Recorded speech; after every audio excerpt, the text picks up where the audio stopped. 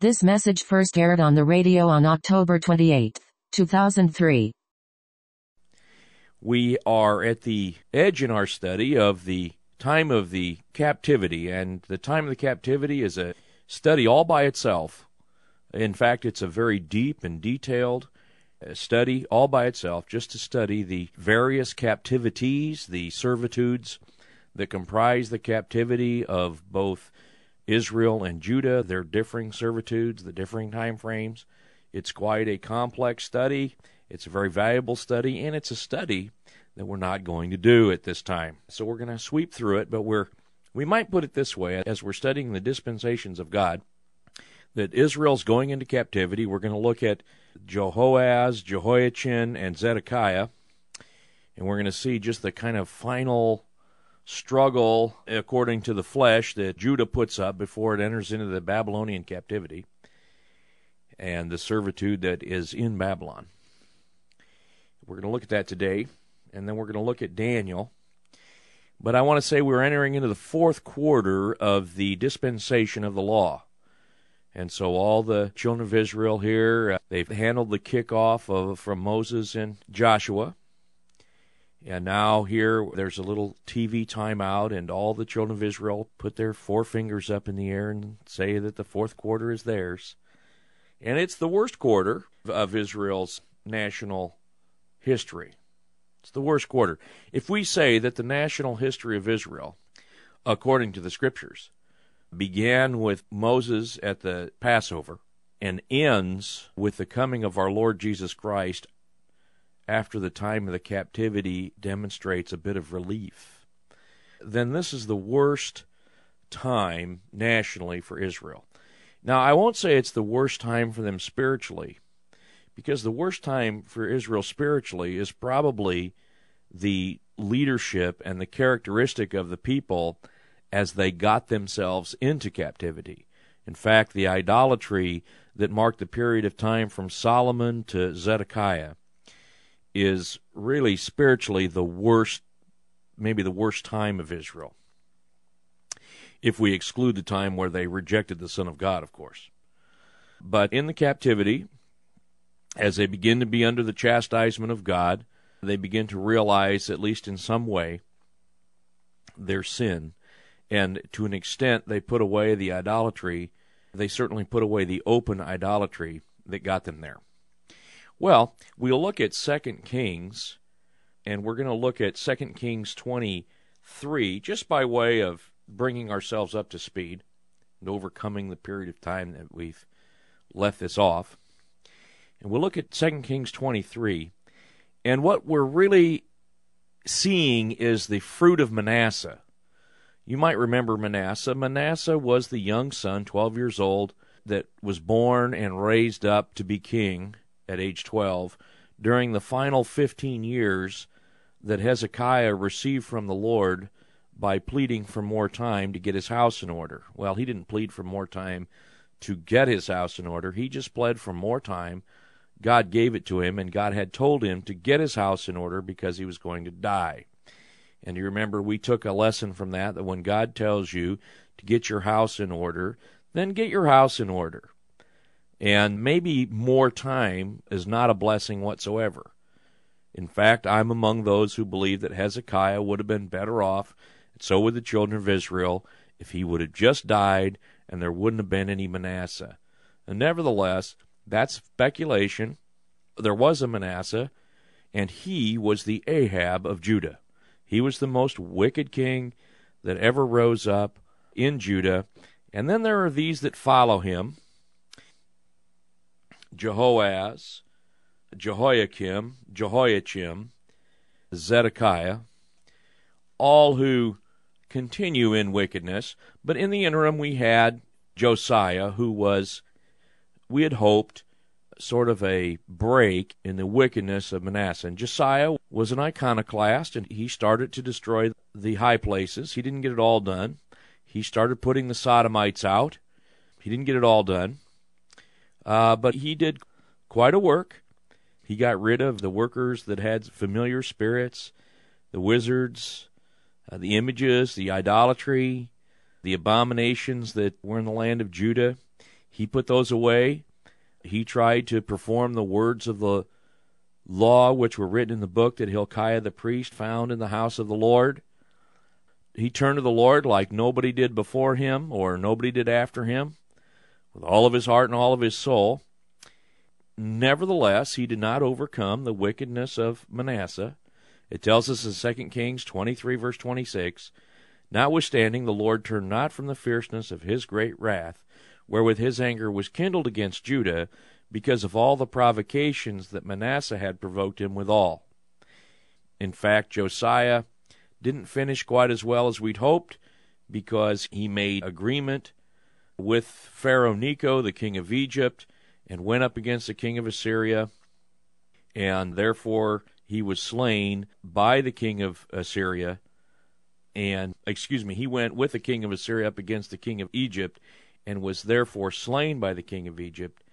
And now the king of Egypt begins to put his descendants in some captivity. And Jehoaz, his son, came into power, and Pharaoh Necho put Jehoaz in bands at Riblah, in the land of Hamath, that he might not reign in Jerusalem, and put the land into a tribute. And so here Josiah's ill-advised and unwarranted fighting against Egypt with the king of Assyria got his son, Jehoaz, got him into bad books with the king of Egypt, and he was now put under tribute to Egypt. And so you might say that Judah experienced a brief form of captivity with Egypt, and he paid taxes to Egypt, and of course he paid tribute to Egypt, so he had to raise taxes in Judah to do that. And then up rose Jehoiakim, and he began to reign when he was 25 years old, and he was a wicked person after the manner of Manasseh. And in the days of Jehoiakim, here comes Nebuchadnezzar, king of Babylon, and Jehoiakim became his servant for 3 years, and then rebelled against him, and of course it only got worse. Now you remember that the king of Babylon, Nebuchadnezzar, it was Hezekiah that introduced Babylon to the riches of the children of Judah. There wasn't anything in the treasures of his house or the house of the Lord that he didn't show the king of Babylon. And you remember Isaiah asked him, "What are you doing, you moron?" And Hezekiah said, "Oh, these guys are from a long ways away." And Isaiah the prophet told him, "Well, after your days, these guys will come in and capture the people." And Hezekiah says, "Isn't it great that there'll be peace in my time?" A very short-looking, very nearsighted king was Hezekiah. Only cared about himself, and it would have been better if he'd have just died when the Lord told him his time was up. And let that be a lesson to you. There's worse things that can happen than your death. Earlier this week, I heard an interesting story about a great man of God who went willingly into the fire of Roman persecution, and I'll say Roman Catholic persecution, and died as so many did in their fires. Great Christian. And there was nothing better that he could do than to die. And he died a great man, and he died a courageous man. And so there are worse things than death. And to live as a coward and to live for one's own pleasure, it's better to die, and according to the Scripture, is death while living. Well, the rest of the acts of Jehoiakim, who followed after the sins of Manasseh, are they not written in the book of the Chronicles of the kings of Judah? So Jehoiakim slept with his fathers, and Jehoiachin his son raised in his stead. Now this guy was about 18 years old when he reigned, and he only reigned for 3 months. And already the Lord had sent in the Chaldees and the Syrians and the Moabites and the children of Ammon against Judah to destroy it, just like he said by the word of the prophets. Now here Ezekiel told the children of Judah, don't resist. Jeremiah told them, don't resist. God is doing this for our sins. They had gone against the advice of Isaiah, Jeremiah, Ezekiel. And so, the resisting every word of God that comes, these wicked kings come in, and they fight when they ought not to, and they don't fight when they ought to. And here's Jehoiachin. He's a young fella. And he only reigns 3 months, but those 3 months he did evil in the sight of the Lord according to his father did. And at that time it tells us in 2 Kings 24, verse 10, the servants of Nebuchadnezzar, king of Babylon, came up against Jerusalem, and the city was besieged. And Nebuchadnezzar, king of Babylon, came against the city, and his servants did besiege it. And Jehoiachin, the king of Judah, went out to the king of Babylon, he and his mother, and his servants, and his princes, and his officers. And the king of Babylon took him in the 8th year of his reign.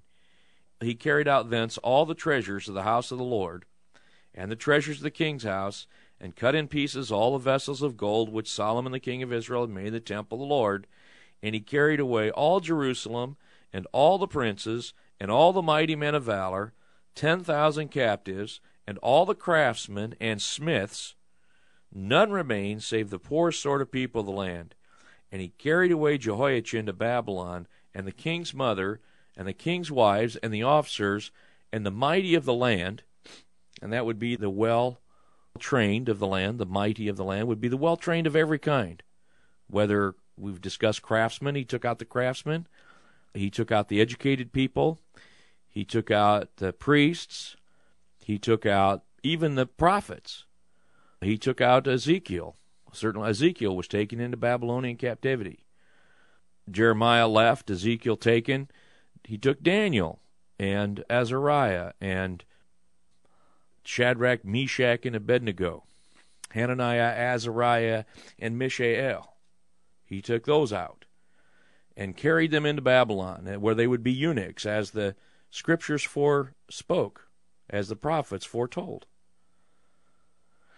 And these were all taken to Babylon, and then the king of Babylon appointed a regent, really an under-king or an under-lord, Mattaniah, his father's brother, king in the stead of Jehoiachin, and he changed his name to Zedekiah. He gave him a name taking power over him, called him, instead of Mattaniah, who was the uncle of Jehoiachin, he gave him the name Zedekiah when he was 21, and he made him the titular head of the poorest that were left in Judah. What a sad state. What an undoing.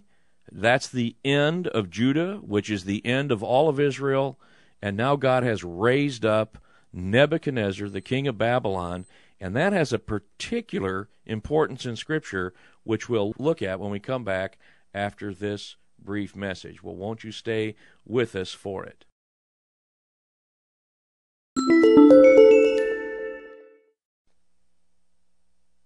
Well, the shtick of Zedekiah isn't very good. Here's this guy appointed to be a caretaker in Judah, and he's been told by every prophet, by Jeremiah, by Ezekiel. He can understand the forward-going prophecies of Isaiah, that this is going to happen. He can read it in the book of the law, that the captivity is intended by God on Israel. It is God who raised up Nebuchadnezzar, king of Babylon.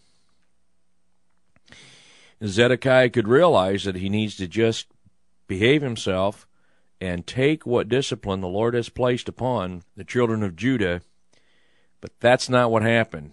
It tells us Zedekiah did evil in the sight of the Lord according to all that Jehoiakim had done. See, it doesn't matter. We like to think that when discipline or punishment or the consequences of our actions come upon us, we like to think that, well, that will change our behavior, but it really doesn't. And God knows that. The problem with us is that our behavior doesn't change, but that we get worse and worse. And that's why God solved the problem with the blood of our Lord Jesus Christ, the death of Christ, substituting his life for us, Christ dying for his enemies.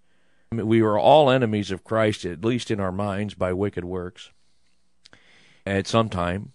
And so Christ died for his enemies, and he substitutes his life for the life of the one who believes in him. And so God not only saves us from the penalty of our sins, but he also gives us a new nature which thirsts and hungers after righteousness, which is created perfectly in Christ, and that new nature is not a nature that sins. It is a nature at war with the nature that sins. So every Christian has a dual nature, has two natures at war against each other. If you want to read about that, read Romans 11, and you'll see something of your own agony as you struggle against sin, having believed in Christ. So Christ doesn't fix the problem, he eliminates the problem. Christ doesn't fix the sinner, he eliminates the sinner. And that is why he does it the way he does it. Well, this guy, Zedekiah, he's just a sinner. And even though he's seen all but the poorest taken out of the land of Judah, nevertheless, he still does the same kind of evil as his predecessors. And it tells us in 2 Kings 24:20, through the anger of the Lord it came to pass in Jerusalem and Judah, until he had cast them out from his presence, that Zedekiah rebelled against the king of Babylon. Imagine, with all that has preceded, he still rebels. And it came to pass in the 9th year of his reign, in the 10th month, in the 10th day of the month, 9 years after he was set up by Nebuchadnezzar, that Nebuchadnezzar, king of Babylon, came, and all his host, against Jerusalem, pitched against it. They built forts against it round about, and the city was besieged unto the 11th year of King Zedekiah. So he got over a year of siege, about a year and a half, in fact. On the 9th day of the 4th month, the famine prevailed in the city. There was no bread for the people of the land. And the city was broken up, and all the men of war fled by night by the way of the gate between two walls, which is by the king's garden. Now the Chaldees were against the city round about, and the king went the way toward the plain, and the army of the Chaldees pursued after the king, and overtook him where? In the plains of Jericho, of all places. So where Israel began to take the land is where they were finally overcome. And his army was scattered from him. They took the king, brought him up to the king of Babylon to Riblah, and they gave judgment upon him. They slew his sons, that is, the sons of Zedekiah, before his eyes, and put his eyes out. They put out the eyes of Zedekiah, and bound him with fetters of brass, and carried him to Babylon. That's the picture, really, that Zedekiah here, a picture of Israel in its final estate. Blinded, without sons, in fetters, in bondage, and carried him into Babylon. In the 5th month, on the 7th day of the month, the 19th year of King Nebuchadnezzar, king of Babylon, came Nebuzaradan, captain of the guard, a servant of the king of Babylon, unto Jerusalem, and he burnt the house of the Lord, and the king's house, and all the houses of Jerusalem, and every great man's house burnt he with fire. And all the army of the Chaldees, that were with the captain of the guard, brake down the walls of Jerusalem round about. And now the rest of the people that were left in the city, and the fugitives that fell away to the king of Babylon, with the remnant of the multitude, and Nebuzaradan, the captain of the guard, carry away. But the captain of the guard left of the poor of the land to be vine dressers and husbandmen. So here now Nebuchadnezzar comes in, takes Zedekiah, sends his captain Nebuzaradan to go in and destroy Jerusalem totally, burn down the house of the Lord, burn down the king's house, make a total devastation of the land of the children of Israel, and then just leaves the poor of the people. And so it tells us these words in 2 Kings 25, verse 21, so Judah was carried away out of their land.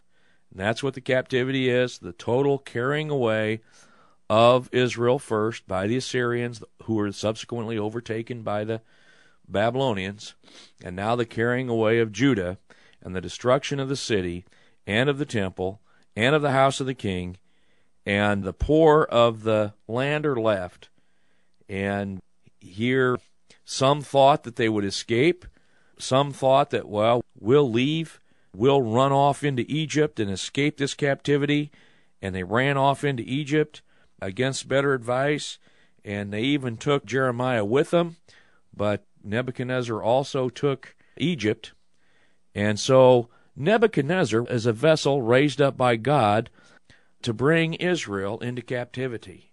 Now this is one of the most amazing pieces of work that God has done, is to raise up the Gentile world power.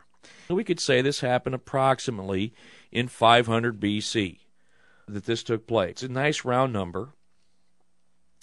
And if we look at this, then from our perspective now in 2000 AD, we can say, well, for about 2,500 years, it has been the times of the Gentiles. Just as God raised up Moses to be the leader of Israel and brought Israel to its climax with King David and Solomon, God also raised up Gentile world power to rule in the earth even until now. And this is a remarkable work. This is a work that it would be hard to see. It would be hard to find the disclosure of it, except for that it's laid out for us very carefully in the book of Daniel. And so, despite the fact that we skip over very many scriptures which describe this period of time to us in much more detailed way, we skip over the prophecies of Isaiah, we skip over the prophecy of Jeremiah and his lamentation, we skip over the prophecies of Ezekiel, and we go forward all the way to the book of Daniel. We also overlook a wonderful historical book that could teach us quite a lot about this period of time, the book of Esther. I'm going to take us into the book of Daniel briefly, not to exhaust that book in any way or to study it in detail, though the study of Daniel in detail is one of the most valuable studies anybody can do in the Bible. But I think that by looking at the prophet Daniel and by looking at just a few of the elements that are found in that book, we can bring ourselves, at least prophetically, not only to the time we're in now, but to the time of the Lord's first coming, and we can see how Israel fares in captivity through the eyes of Daniel, the prophet. Now, it's interesting about the book of Daniel and the study of Daniel the prophet, because the book itself says it's a book that's locked up to the children of Israel.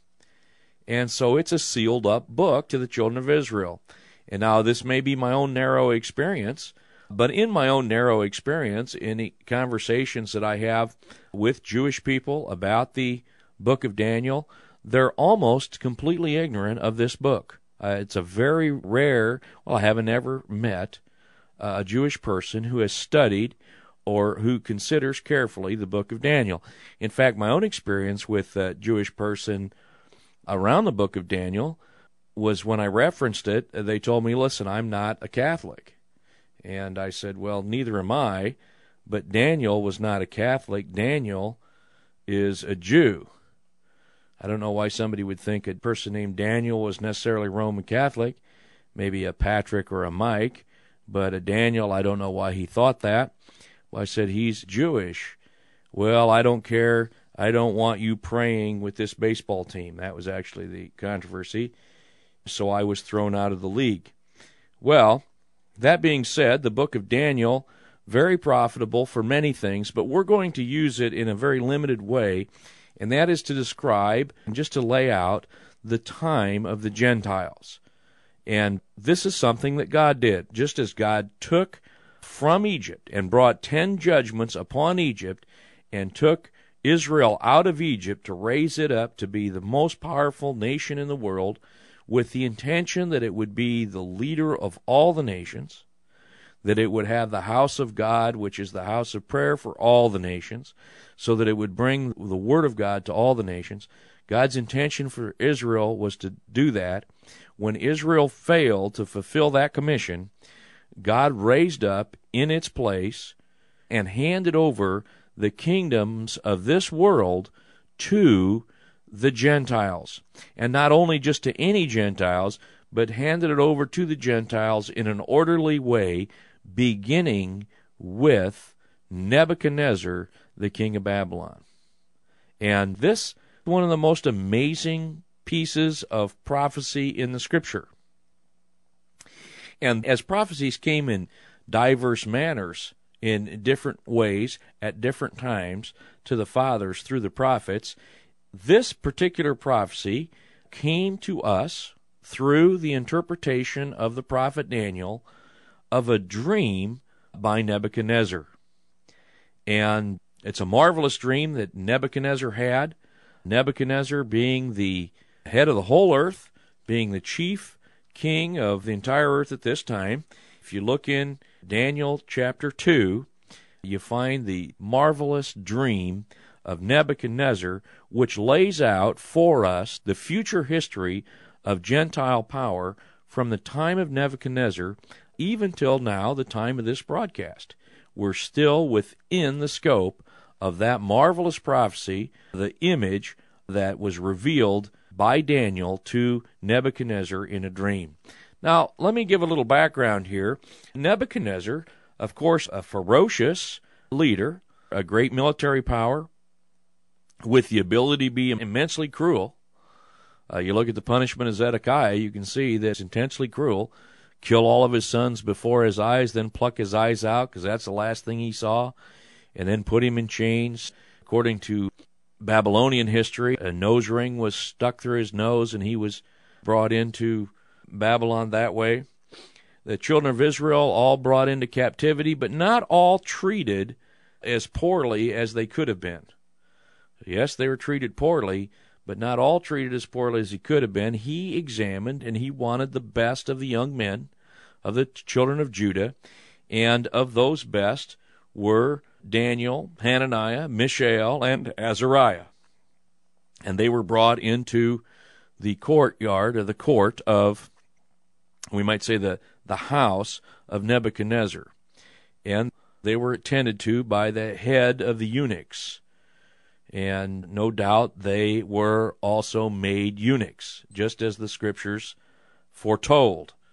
And God oversaw these young men. God had a special tending to these young men, and they had a special heart for God. They desired to be faithful to God, which was unusual. And though God took his people into captivity, and though God raised up Nebuchadnezzar and handed world power over to the Gentiles, that does not mean that God has forsaken his people. God didn't forsake his people in the captivity. Neither has he forsaken his people today in their setting aside. They've not been forsaken. They've been set aside. And there remains a remnant in Israel today, according to grace, and there was a faithful remnant in the captivity, according to grace, through whom God moved, and certainly Daniel would have to be the most prominent of all of those. Daniel, and maybe you know the story, maybe you don't, but Daniel becoming one who could understand and interpret dreams and had the special attention of God.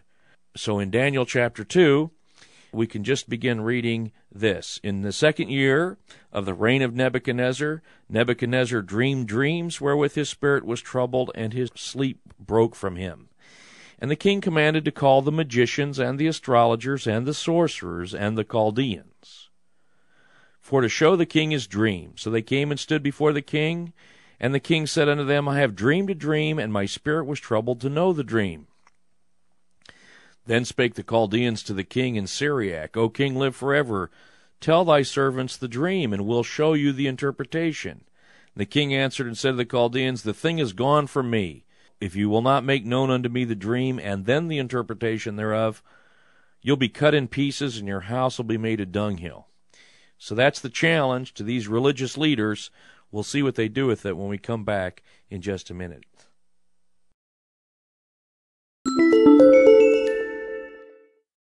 So here we're going to learn a little bit about the religion of the ancient Babylon. Ancient Babylon probably known best for its religious system. The Gentile world power is going to evolve, or we might even say devolve, into four categories. The first being and the prominence of the Babylonian system can be found right here in this verse that we read. The king commanded to call the magicians, the astrologers, the sorcerers, and the Chaldeans. There we see these different aspects of priestcraft, these different parts of the religious system of the Babylonians. And these are supposed to be fellows that ward off evil spirits and that somehow divine the will of heaven and proclaim the future, who work different kinds of wizardry, I suppose doing incantations and so forth. And then the Chaldeans, who not only were fighters in bands, but who really are the forerunners of the religious leaders that we see in the New Testament, which would be the Pharisees. They're forerunners of them in many, many ways. Now the king has assigned them. He says, look, the dream that I had, I don't remember it. So what you're going to have to do, here's your charge. Tell me what the dream is, and then interpret it for me. Then spoke the Chaldeans to the king in Syriac, live forever. Tell thy servants the dream, and then we'll show it to you. You got to tell us. And the king answered and said, the thing is gone for me. If you're not going to make known to me the dream and then the interpretation, well, how about I just cut you in pieces and turn your house into a dunghill? But if you show the dream and the interpretation, you'll receive of me gifts and rewards and great honor. Now go get the job done. Well, they answered and said, let the king tell his servants the dream. We'll show the interpretation of it. The king said, I know of a certainty you're trying to gain time, because you see the thing is gone from me. But if you don't make known unto me the dream, there's just one decree for you, because you have prepared lying and corrupt words to speak before me till the time be changed. Therefore tell me the dream, and that way I'll know you can interpret it. The Chaldeans answered before the king, there's not a man upon the earth that can show the king's matter. Therefore there is no king, lord, ruler, that has ever asked anything like this from any magician or astrologer or a Chaldean. And it is a rare thing that the king requires, and there is none other that can show it before the king except the gods, whose dwelling is not with flesh.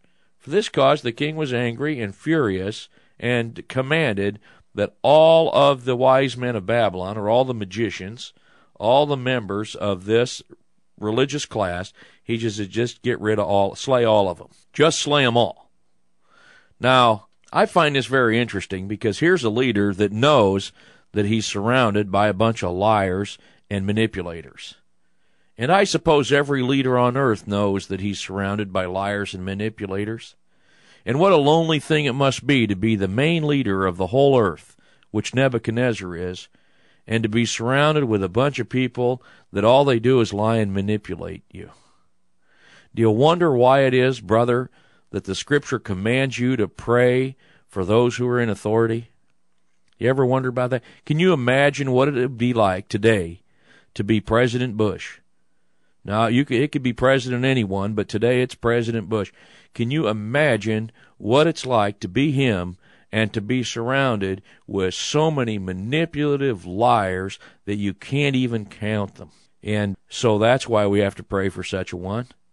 That's why Daniel and Hananiah and Mishael and Azariah spent their time, I'm sure, praying for Nebuchadnezzar, despite whatever his faults may be, and there are many. I mean, if you think that the President of the United States had the capacity for wickedness, you just have to read a little bit about Nebuchadnezzar here.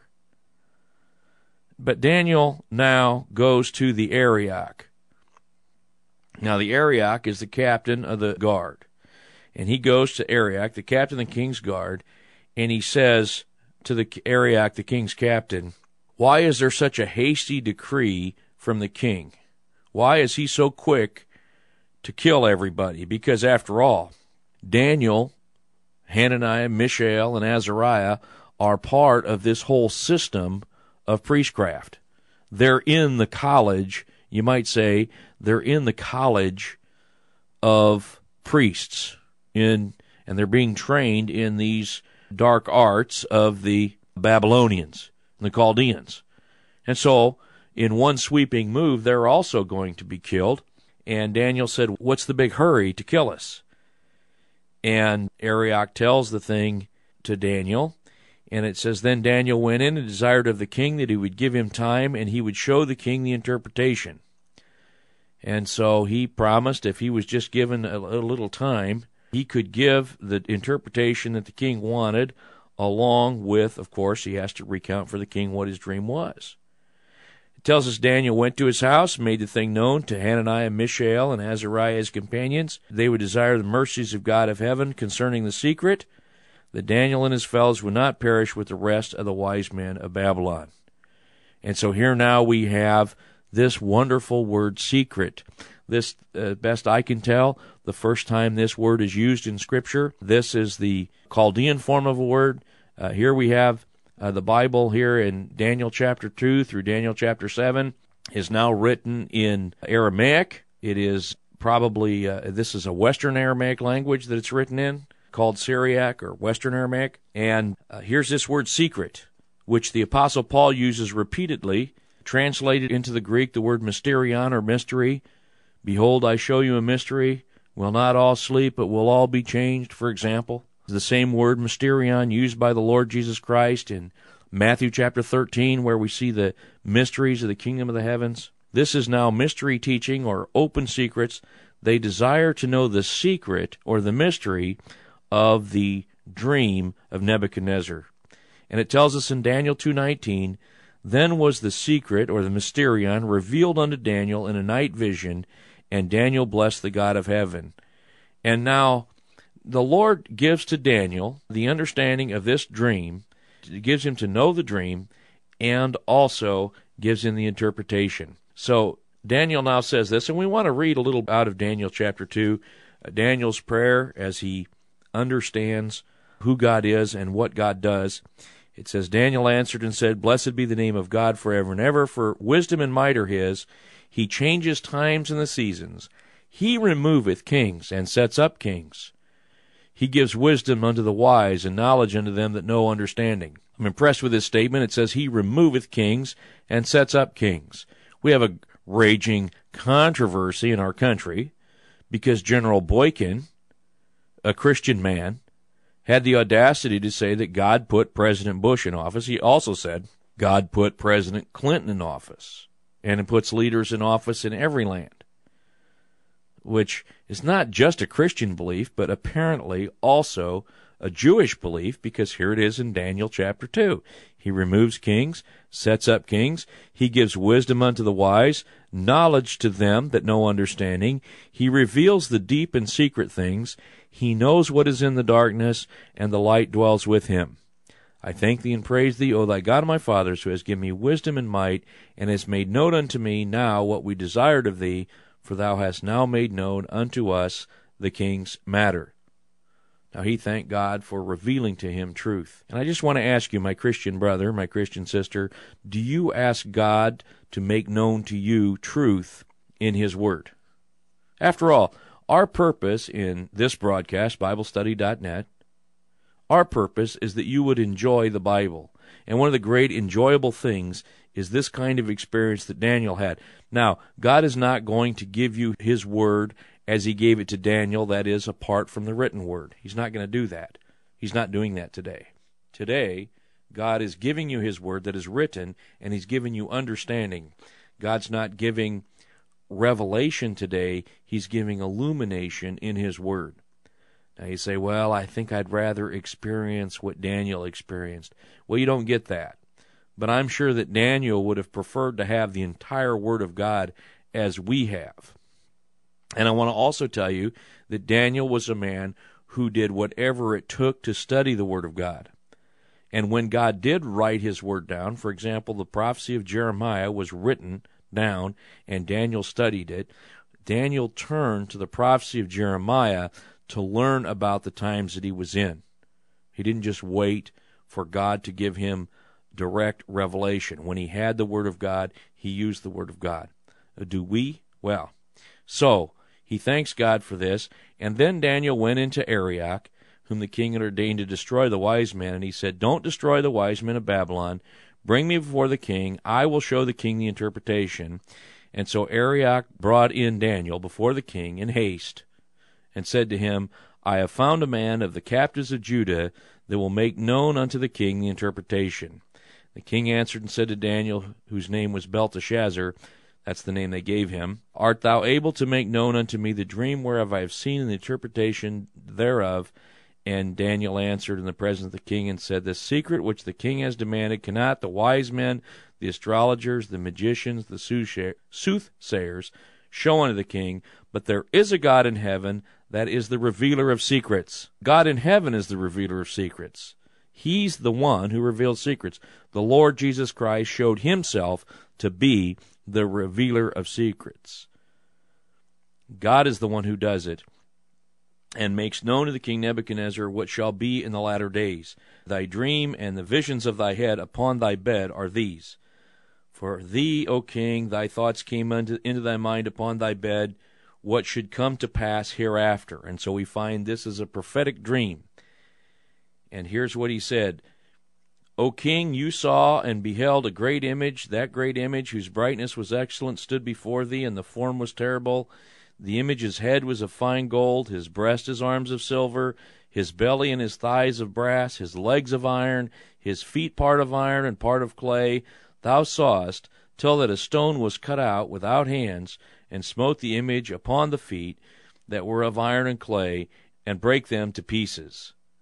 Then was the iron, the clay, the brass, the silver, and the gold broken to pieces together, became like the chaff of the summer threshing floors, and the wind carried them away, that no place was found for them.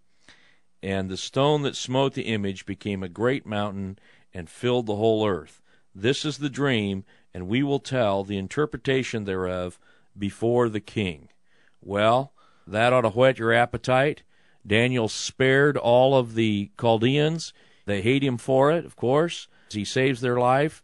The king rewards Daniel and makes him the chancellor of the religious college of Babylon. And he's going to give the interpretation of this image that Nebuchadnezzar saw. And we'll look at that next time.